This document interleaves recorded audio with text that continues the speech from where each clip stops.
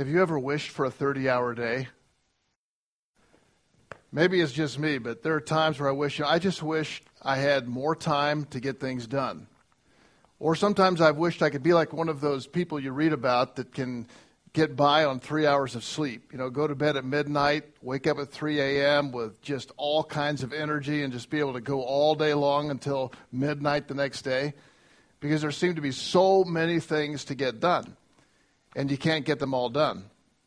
But I wonder if that would really solve the problem. If we were given a longer day, given more time to be able to get things done. You may have heard of the Parkinson's principle, that work expands to fill all the available time. So if work expands to fill all your available time, we're really not better off. But I think that for most of us, we find ourselves chasing, moving, working, driving to be able to get things done. And we grow tired, we grow weary. Even if you had a 30-hour day, would you have the energy to be able to get things done? I think we find ourselves working more in life and enjoying it less. And sometimes we can even ask this question, is this it? Is this life? I get up in the morning, go to work, come home, watch TV, do a few things, go to bed. Get up in the morning, go to work, come home, watch TV, get some things done. And on the weekend, maybe do something fun. But then it all starts again. And you wonder, is this the purpose of my life? Is this the meaning of my life? Is this to be what is fulfilling in life? I think for most of us, we will come to those places from time to time. Is this all it is? Is this just the repetition going over and over the same things? In the passage that Josh read just a moment ago, the Apostle Paul deals with purpose in life. And he answers that question. Of course, the two verses that I'd like to focus on and what we did 2 weeks ago in Romans 8:28 and 29 are probably some of the most familiar verses and most quoted verses in all of Scripture. And I'd like this morning to take a look at that as we jump into purpose. We've taken on a theme over these next several weeks, living life on purpose. In Romans 8:28 it says, "And we know that for those who love God, all things work together for good, for those who are called according to His purpose." That verse is a comfort because what it's saying is that not everything that happens to us is good. We know that because there's evil in the world and we're all affected by evil, and bad things do happen to good people. Part of the frustration that we experience, but what he is assuring us of this fact that even though it may be bad, evil, hurtful, painful, difficult, God is taking all of those things and weaving them together, working them together ultimately for your good. That's a great promise. And he uses that word, purpose. He's working these things together according to His purpose. So when God created you, God formed you, God fashioned you. I love reading Psalm 139. It's one of my favorite psalms because that psalm talks about how God forms us and fashions us with purpose. It's always a great comfort when I go back and read that to settle my mind and my heart that God does have purpose for my life. And we talked about defining success because I think all of us would like to be successful, is that success is finding and fulfilling God's purpose for my life, this creative purpose. Because God did make me, He made you to fulfill purpose. And I say that Romans 8:28 is one of the most popular verses in all of the Bible, but most often people will leave off verse 29, but 29 explains the purpose that God has for us. So after this, that we know all things work together for good to those that love God, to those who are called according to His purpose, it says, "For those whom He foreknew, he also predestined to be conformed to the image of his Son, in order that he might be the firstborn among many brothers. So God's purpose for your life, God's purpose for my life, is to progressively make you and fashion you and mold you to the likeness of his Son. Most of the time when I think about purpose for my life, I'm thinking about what I'm to do. What am I supposed to do with my life? Where am I supposed to go? What's God's will supposed to look like as far as occupation or geographical location? Or what's the next project that I have? But you'll notice this, that God's primary concern, he does care about what you do. I'm not saying that. But the first thing that God cares about is who you are. What you're to be, not what you're to do, what you're to be. And this really was for me over December, and I shared this 2 weeks ago, that for December, I'm typically going through all goals, ideas, things I'm going to be doing this next year. What do I want to get done this year? What do I want to change this year? And it dawned on me, it's like, Matt, before we talk about what you're to do, let's talk about what you're to be. You're to be like Christ. God wants to change your life to be less like you and more like Jesus. And this is really the focus. Paul addresses what we are becoming first, and then what we will be doing. And I'd like this morning to kind of take a little sidestep from this discussion to examine the life of Christ and how he did this. Because he says God desires for him to be the firstborn among many brothers. In other words, he is the first, the example that we have. And I like to describe it this way. Jesus Christ is both model and means to becoming what God has created us to be. He is the model. He shows us what it's like, the example, and he's also the means. He is the ability to do the transforming, and it is a transforming work, to make my life more like Jesus Christ. You say, well, why do I want to live like that? Why would I want to be like Jesus? Because his life wasn't too exciting. In fact, it kind of came to a tragic circumstance there at the cross. You remember that? So when people say, you want to live like Jesus? I don't know about that. He's single, persecuted, and people rejected him. I don't know if I want to live that life. But the most fulfilling human life ever lived on this earth was the life of Jesus Christ. And part of that was because he fulfilled the will of his Father. He fulfilled his purpose for which he came into this world. And he has the perfect relationship with his Creator. And his relationship not only with God, but with his fellow man was unhindered. And when you think about that, the unity that comes through that, and the joy and the satisfaction, nothing can substitute that by I accomplished this, or I succeeded in this, or I did this, than the deep-seated joy and completeness of being at one with your Creator, with God, and with your fellow man. So we consider the life of Christ. He is the model for a purposeful life, and he is the means. He gives us the ability to do that. And this morning I'd like to read from Mark chapter 1. And this passage has always been, to me, really challenging, but it gives a little window into the life of Christ. Because when and you got to remember this, that whenever we receive a command or an admonition from God, that we can often feel, I can't do that. That's impossible. In fact, more often than not, the commands that he gives us to do, we feel, I'm not capable of doing that. He also gives us the means, the ability to do that through Christ. You know what Paul said this in Philippians 4:13, I can do all things through Christ who gives me strength. I can do all things through Christ who gives me strength. So a little window into the life of Christ. Mark is a great gospel. We have one gospel, we have 4 different accounts, but Mark is the shortest, and it's written more to the Greek culture than it is to Jewish. But Mark writes here in chapter 1, And I'll have these verses up so you can see them. But chapter 1, verse 32, it says, "That evening at sundown they brought to him all who were sick or oppressed by demons, and the whole city was gathered at the door." I want you to get this in your mind. Jesus is teacher, and he is healing people. He's healing blind people, causing them to see. Lepers, he's cleansing their flesh is being made whole.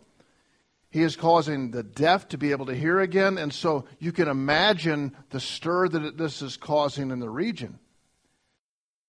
And so they're bringing people to him. And it says in verse 33, the whole city was gathered together at the door. Now, can you imagine the stress? Now, Jesus is God. That's clear. But he's also man. He's also human. And he can get tired. He can become exhausted. He can become weary. He understands what it's like for us when we feel this way. The whole city is at the door. And what do they want? They want something. They're demanding something. I have a need. I want you to meet that need. And to me, it's not very hard to picture yourself like this. You're not Jesus, I know, and not everybody's the whole city doesn't come to your door, but sometimes you feel like it. You feel like the whole city is at my door. And it says, and he healed many who were sick with various diseases and cast out many demons, and he would not permit the demons to speak because they knew him. And then in verse 35, it says, and rising very early in the morning, while it was still dark, he departed and went out to a desolate place or a deserted place, and there he prayed. So you see something about what Jesus did. He's worn out, he's tired. Everybody wants something from him. And he's getting up before everyone else gets up. And he goes out to be alone in a deserted place, and there he spends time with his Father. And then in verse 36 it says, and Simon, this is Peter, and those who were with him searched for him, and they found him and said, everyone is looking for you. Imagine this. And he said to them, and he didn't give them an answer that they were expecting, saying, oh, sorry, I forgot. Get back to the house. Go back to the place where everybody, the whole city is there wanting to be healed. No, he doesn't give him that answer. He says, and he said to them, let us go to the next town, that I might preach there also. For that is why I came out. And he went through all Galilee, preaching in their synagogues and casting out demons. When you examine the life of Christ, this is the most predictable thing that he did. There are so many things he did that were not predictable. You think, why would he do that? Why would he say that?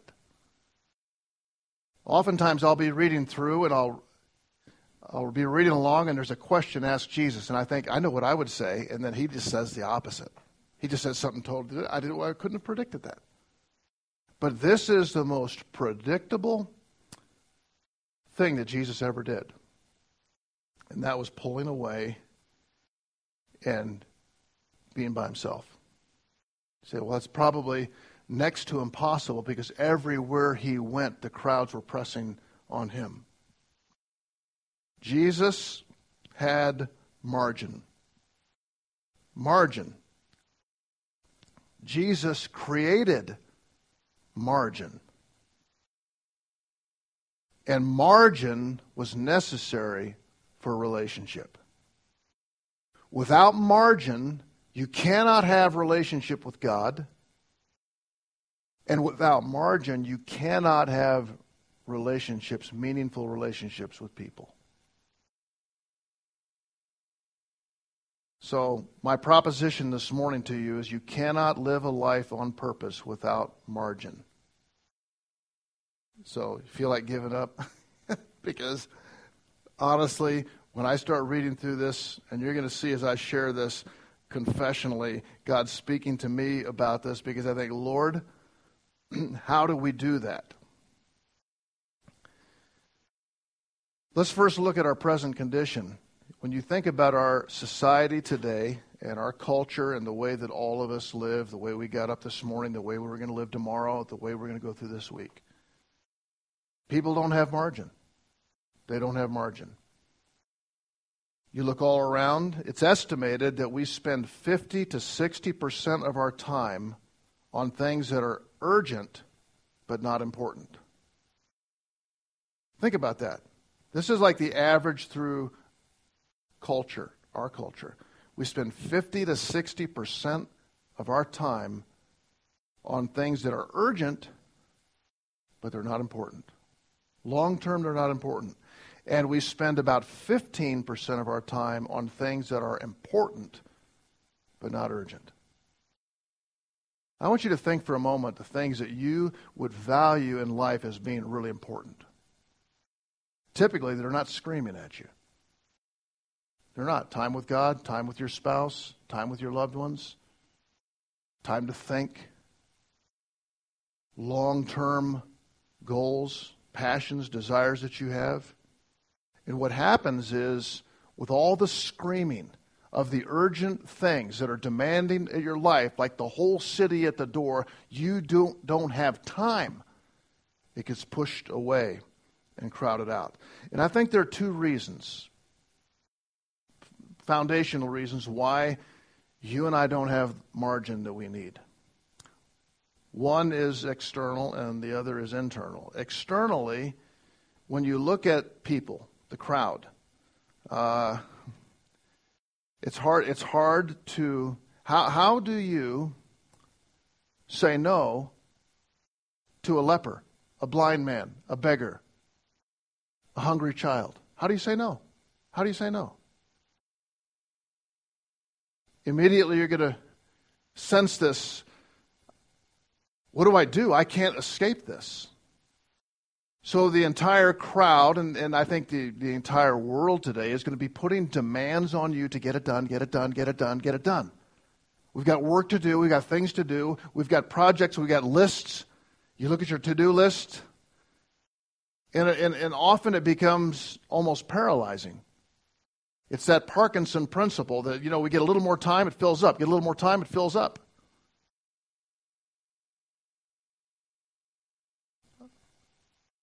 And Peter, in particular, who is the leader of the disciples, he is the spokesman. He's the one that's usually putting his foot in his mouth, but he's saying the things that everybody else would have said. They've been thinking those things. But Jesus does something good. He gets up early. He gets alone by himself. He's in prayer. He's talking to his Father. He's finding out what's next. That's why when it says we're going to the next town, how did he know he's going to the next town? To the Father. That's how he knew. A lot of times we don't know what to do. We don't know what the purpose is because we have no time to hear from the Father. We're not hearing from his word. We're not sensing his spirit because there is too much noise. There is too much activity. It just keeps filling up, filling up, filling up. And you know what? If you go try and hide, they will find you. Peter found him. Lord! He's rebuking the Lord. I mean, that's not, you see the boldness of Peter, but he's saying, where have you been? Everyone is looking for you. Everyone has a need. Can you imagine if Jesus just gave into that? When do you exhaust every need in life? It's not going to happen. So Jesus could have just been going, doing, and responding to every need. And then, for not being there, you can experience the criticism from people. How can you not do this? How can you not be there? How can you not heal this person? How can you not feed this person? How can you not teach them? How can you not be with us? Jesus experienced a lot of criticism. Even the quietness of the boat when the winds are tossing and turning and he's sleeping. He said, how can you sleep? So we sense that. The external pressure of technology. It is kind of funny when you think about it. The explosion of technology, and they always tell you that this is going to save you time. Every time-saving device takes up more time. I'm wondering how we ever thought that the iPhone saves you time. Well, you think about it. Well, it saves me time finding the map. It saves me time looking something up. It saves me time. Well, we can. But when you think about it, when people walk around like this, even at the restaurant, you got 4 people sitting there. They're all like this. And it's ding, ding. Everybody's running. Is that my phone? Is that my phone? Got to change the ringtone. Now, I'd say most of us are in that trap. The technology of today has forced us to have less time. And we live in this state of constant preoccupation. You know what I'm talking about? You're preoccupied with other things because every time the email comes in, every time the phone dings, every time there's a ring, they can get a hold of you. And I thought if I was like Russell going to officers candidate school and they take away all technology, that'd be enough of a shock for a young guy. But there's probably a reason that they do that. We applaud multitasking. I can do 10 things at once. But we end up not doing the one thing we need to be doing well. Because what we value gets crowded out by the urgent. So there are external pressures. Our culture is this way. Technology is this way. Everywhere we go this way. People are living this way. So we feel this pressure forcing for us to live like our society lives. And it is without margin. But there are also internal pressures that go along with the external ones. Our desire to please, our desire to be significant, our desire to be valued by others. And so when there's a need, when there's a request, when someone wants something, yes. Sure, I can do that. I'd be happy to do that. And then you realize I can't do that. How many of us have committed to numerous things and realized there's no way I can do that? And if we do try to do that, it maxes us out to where there is no quiet time. There's no time of seclusion. There's no pulling away. There's no time to think. There's no time to pray. There's no time to listen to the voice of God. And so our purposeful life really becomes a driven life. The latest demands that come. And if we don't respond to people, we begin to feel guilty. And it's not a healthy kind of guilt. There's a good kind of guilt, but this is not a healthy kind of guilt. But we have become addicted to this habit of responding. So the effect of a life without margin. What does a life without margin look like? It's shallow. It's busy, hurried, frantic, get a lot of stuff done, but there are no meaningful relationships. And you see, God created you for meaningful relationships, primarily with Him, and then with others. But you're too busy, I'm too busy for that. And a lot of times we're busy doing good things. Noble causes, helping people, serving, doing this, doing that. But God made me to have a full relationship with Him. I can't hear His voice. I don't really know what His will is for my life. I'm just running on the track. Like the hamster in the wheel or the speeding train that you can't get off. And my life becomes defined by what I do. What I do. Not who I am. Folks, if you live a whole life that's geared toward being defined by what you do, it's not going to end well. Because all of those things don't matter apart from a relationship. Relationship is the key. The urgent crowds are always there. I hope you understand when I say these things, there's nothing wrong with working hard and being busy. But I think that it can almost have a numbing effect on us.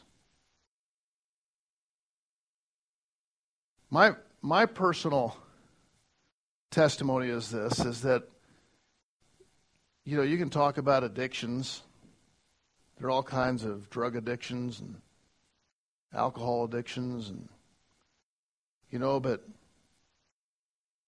you can get addicted to doing good things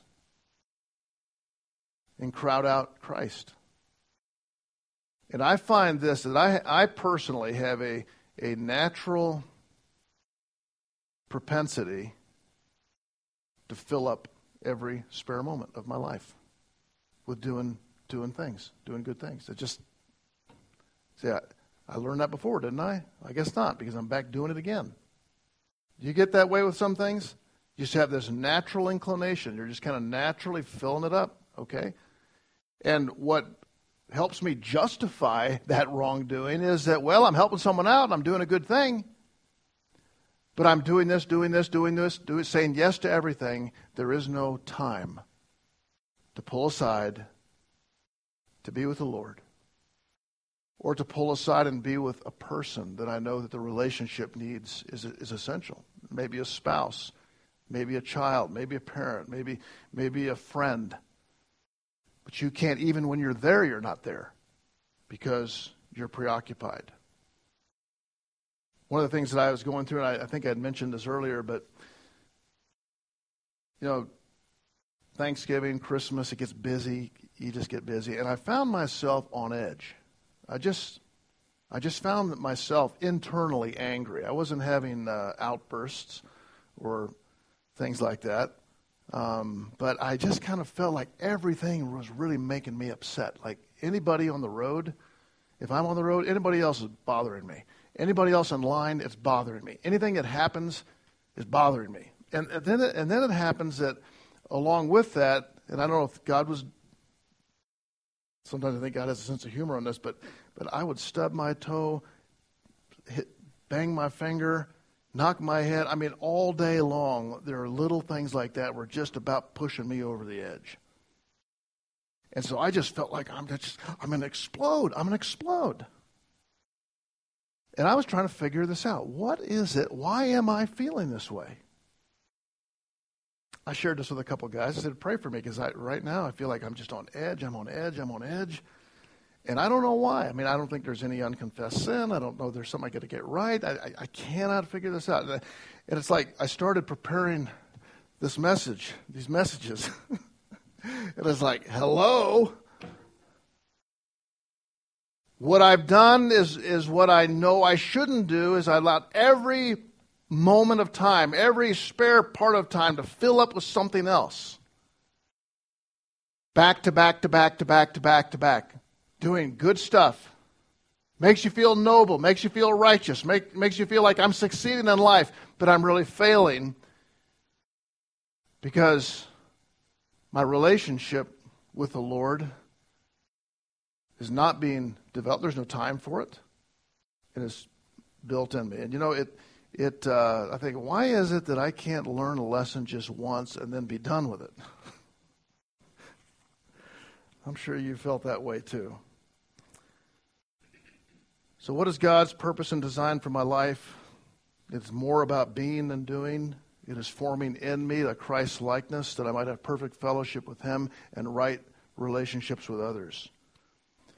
He has created us above all things that we would do, and what we are to be is with one another.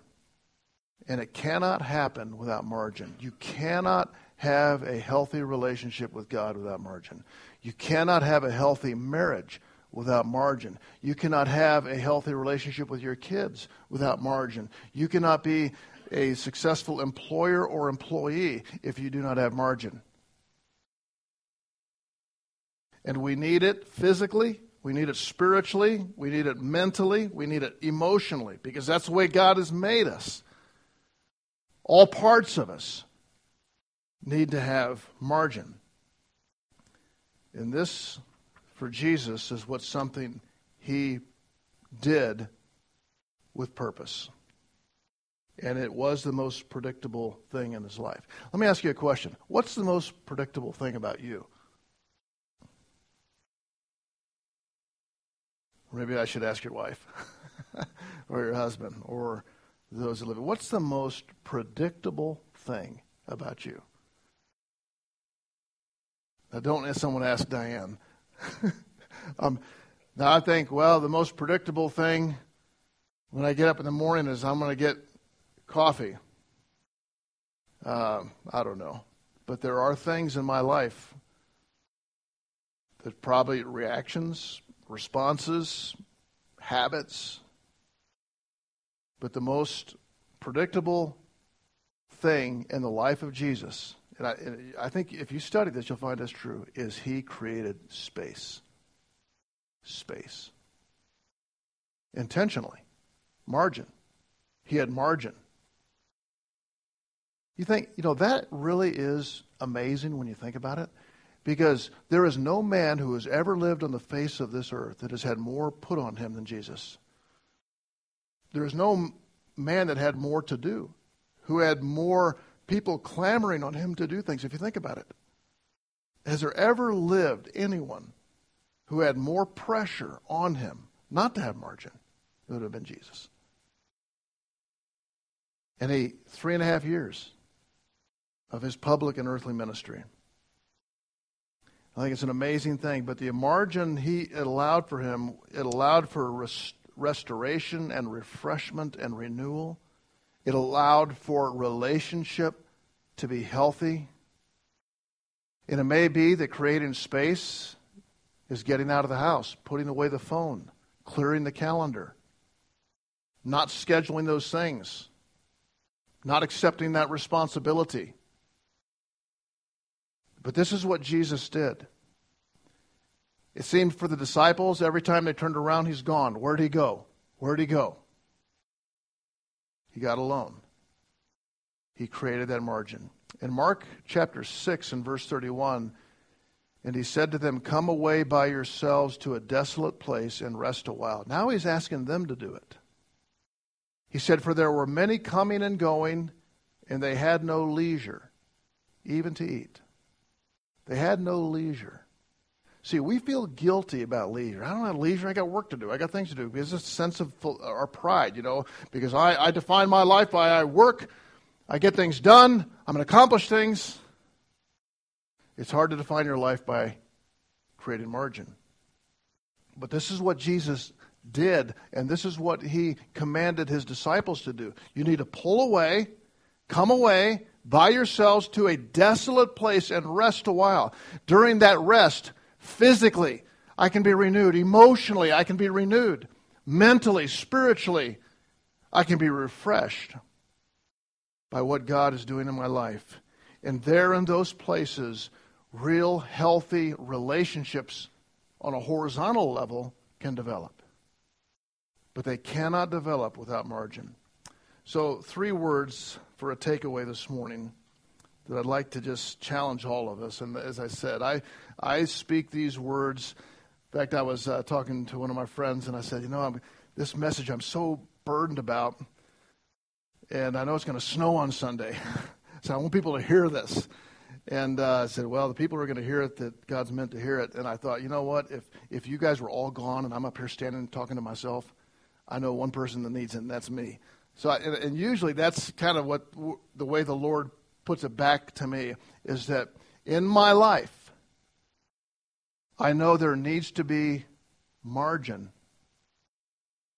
healthy margin, as there was for Christ. So 3 words. The first word is discover. Discover what is really important in your life.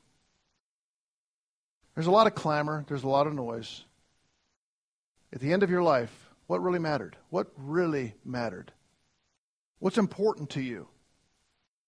And usually those things are not urgent things. What is important to you? And to recognize that. The second word is discern. Discern during the course of any day or any time period the difference between what is urgent and unimportant to what is not urgent and important, to what has great value, to discern those things. Because I often think that pretty much we handle it all the same, and it's not all the same. My relationship to my grandson or my granddaughter or to my wife or to a person in a relationship compared to just getting another project done, you can't even compare. In eternity, you can't even compare those. But I will drift to where the greatest noise and the clamor is. So discern the difference between urgent and important. Jesus felt the crowd. He felt the presence of Peter, but he got away to hear the voice of his Father. But until he got away to hear the voice of his Father, he would still be caught up in the frenzy of doing things. Discover, discern, and then the last word is discipline. Discipline your life around what is important. Do surgery in a responsible way. I don't say just go home and just say, I'm not doing any more of that. But you need to do some surgery in your life. You say, you know what, I can't do all of this and have margin. I have to have margin. There's some things that can go, other things that can't go, because those are core values to my life. You know, it's sort of difficult for me to say, how do I get margin spiritually? How do I get margin emotionally? Because those are a little harder to describe, define, understand. How do I get emotional margin? But I think there are a couple of ways that are pretty tangible. One, your time, and two, your money. Time is pretty tangible. I mean, you know you've got 24 hours a day. And if you don't have margin with your time, you're probably not going to have it anywhere else. And the same with your money. You can count that financially. You say, well, how am I going to do that? I'm broke all the time. Well, I'm not here to give you the answer except to say this, that when you live on less than what you earn, you create margin. Sometimes that may seem to be impossible, but when you're always spending more than you take in, it creates stress. You're beyond your margin. You have no margin. You have no peace. Those are things that I think that are very tangible, and others will follow that. But I think when you take an inventory to discover what is really important, as opposed to all that you're doing, all the pressures, all the town at your door, all people clamoring for things, even people that you love and respect like Peter. Discern your life and discipline margin into it. When you realize this, that God has loved you more than you'll ever comprehend, and God has purpose for your life. You are not just created and expected to just go find a way. God has purpose for your life. And you will never come to know that purpose being fulfilled on what you're to be and later to what you're to do unless you have margin. It's impossible. And I would say most of us will struggle with this. I know I do. My prayer is that you will ask God to help you, to direct your steps, that you might be able to see His will fulfilled in your life, that you might realize that purpose of being conformed to the likeness of His Son, as Jesus did, fellowshipping with His Father. You know, I made a change this year. My focus on 2018 is not what I'm going to do in 2018 or what I'm supposed to do in 2018. It's on what I'm to be. What I'm to be. Because everything you do flows out of who you are. And I thought, if 2018, if I could become more and more what God's intended me to be, that's going to be a great step forward. Father, we thank you for your word, and we thank you for how it comes right to where we live. And as we begin another year with so many demands and pressures on us, we tend, like the rest of this world, to live at a frantic pace, never being able to get everything done. And Lord, we have no margin. We have no margin for relationship, most of all with you, but even for anyone else. So, Lord, I pray we listen to your voice to come apart to a deserted place and be there for a while. That, Lord, you might instruct our hearts and teach us your ways, and that we might learn of you, and that you might change us to the likeness of your Son to enjoy that for eternity. We pray in Jesus' name. Amen.